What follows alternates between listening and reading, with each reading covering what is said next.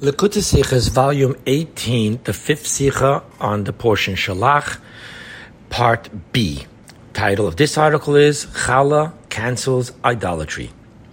Very often after explaining I have come only to teach the simple meaning of the scripture of Rashi, the Rebbe would then delve into the wine of Torah, esoteric teachings to be learned from the Rashi.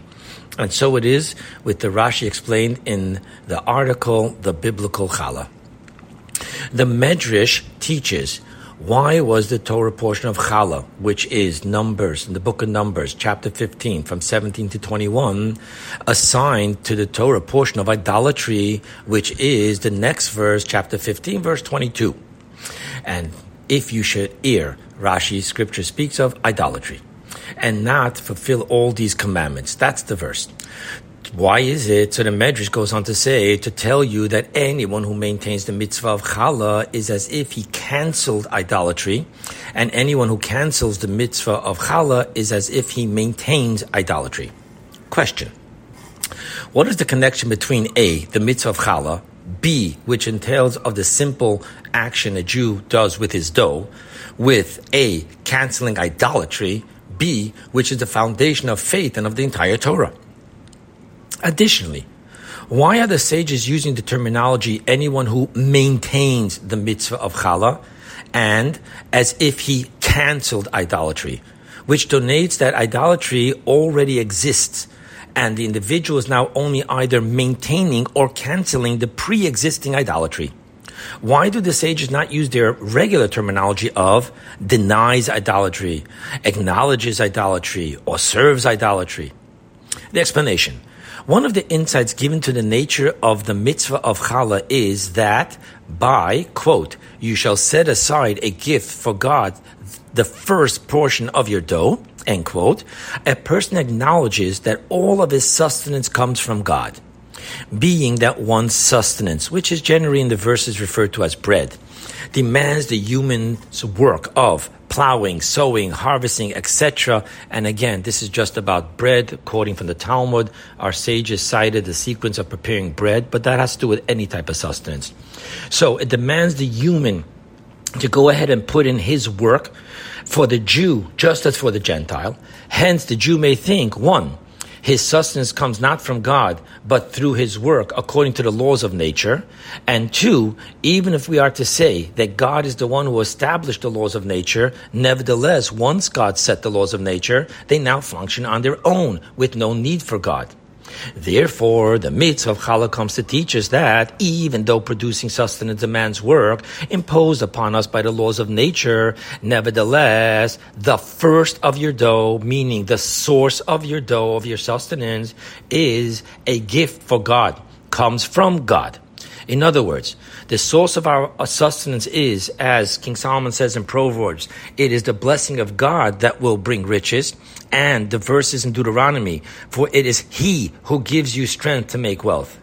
More than this, being that, as we say in our prayers, in the blessings of the Shema, in His goodness He renews the creation of the world every day continuously. Thus, not only does the blessing of God clothe itself within nature, but rather nature itself and all its functions is not an existence of its own, but rather their entire existence is that God continuously brings them into existence, vivifies them, and maintains them. This is why Rashi sees, again, see the article, The Biblical Chala. Rashi sees in the simple meaning of the scripture, the essence of the mitzvah of Chala is not a mitzvah of charity, that it be given to the Kohen, but rather, first and foremost, it is the mitzvah of a teruma to God, being that the essence of the mitzvah is to acknowledge that all one's sustenance comes from God. Now, the prohibition of idolatry is not just the actual act of idolatry, accepting upon oneself a foreign god, God forbid. Rather, as Maimonides explains in his opening to the laws of idolatry, and I quote, mankind made a great mistake. They said God created stars and spheres with which to control the world. Accordingly, it is fitting to praise and glorify them and to treat them with honor, end quote. In other words, giving any credence of having the, quote, power of control to the stars or spheres, and so too to the laws of nature, other than they are but as an axe in the hand of the carver, is a form of idolatry. On even a more refined level, to merely see creation and its laws of nature as an existence of its own, other than God is everything and everything is God, is idolatry. For, as the verse in Deuteronomy states, there is none else beside him. Ein od milvado. However, in this world and its laws of nature, this, that there is none else besides him, is not recognizable. Creation presents itself as an existence of its own. And one needs to study and contemplate in order to see, quote, there is a master to this palace. Therefore, even a Jew maintains the mitzvah of challah. When he does so, he is acknowledging and revealing that his dough, his sustenance that he works for, is absolutely and completely from God. And through this, he cancels the existing idolatry of creation's natural disposition, that it is an existence of its own. On the other hand, when he cancels the mitzvah of challah, he is maintaining the pre-existing idolatrous paradigm of the world, and its laws of nature are a force and an existence of their own. More than this, if one does not observe the mitzvah of challah by accident, that he forgot, from this too he is maintaining idolatry.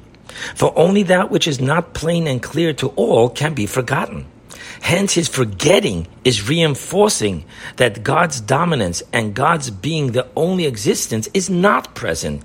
And what is plain and clear is that the world is an existence of its own. With this, we can now understand the different measures there is to the challah that is separated and given to God. Again, see the biblical challah article to understand the different measurements. Just as the prohibition of idolatry is of any something, so too the measurement of challah on its own has no measurement, and any something is suffice. While on the other hand, just as with idolatry, as we saw in Maimonides above, which evolved into deifying definable and measurable beings, such as the sun, moon, statues, etc., or at least, as the Talmud says, erected a brick in order to bow to it. Hence, the sages give a quantifiable measurement for the mitzvah of challah as well. Meaning, from the point of the essence of the soul, the concept of faith, the prohibition of idolatry is of any something. For in faith, it is forbidden to give any something an existence outside of God. So too with the positive realm of the mitzvah of challah, representing the pinnacle of faith. There is no quantitative measurement, and any something amount suffices. However, in the qualitative arena, the challah, pinnacle of faith, of the essence of the soul, is qualitatively infinity. It is not limited to any quantitative amount. Then, however, the sage is wisdom, intellect, gave an amount. For when faith, the essence of the soul, descends into the wisdom and intellect of the soul, just as by idolatry, there then is a legal quantitative measurement to its prohibition, so to the mitzvah of challah, the cancellation of idolatry within the intellect of the person, now needs to have a legal quantitative amount of dough that is to be given to God. Now, being that we are speaking of challah, being the cancellation of idolatry, of giving any credence to the laws of nature through which he habitually earns his livelihood, hence, there is the difference between the required measurement of challah for the baker and for the householder. Why? The businessman on the street openly sees the divine providence that correlates all the coincidences that align for him to earn his livelihood. Therefore, the baker only has to give 1/48 of the dough as challah in order to recognize that all sustenance comes from God.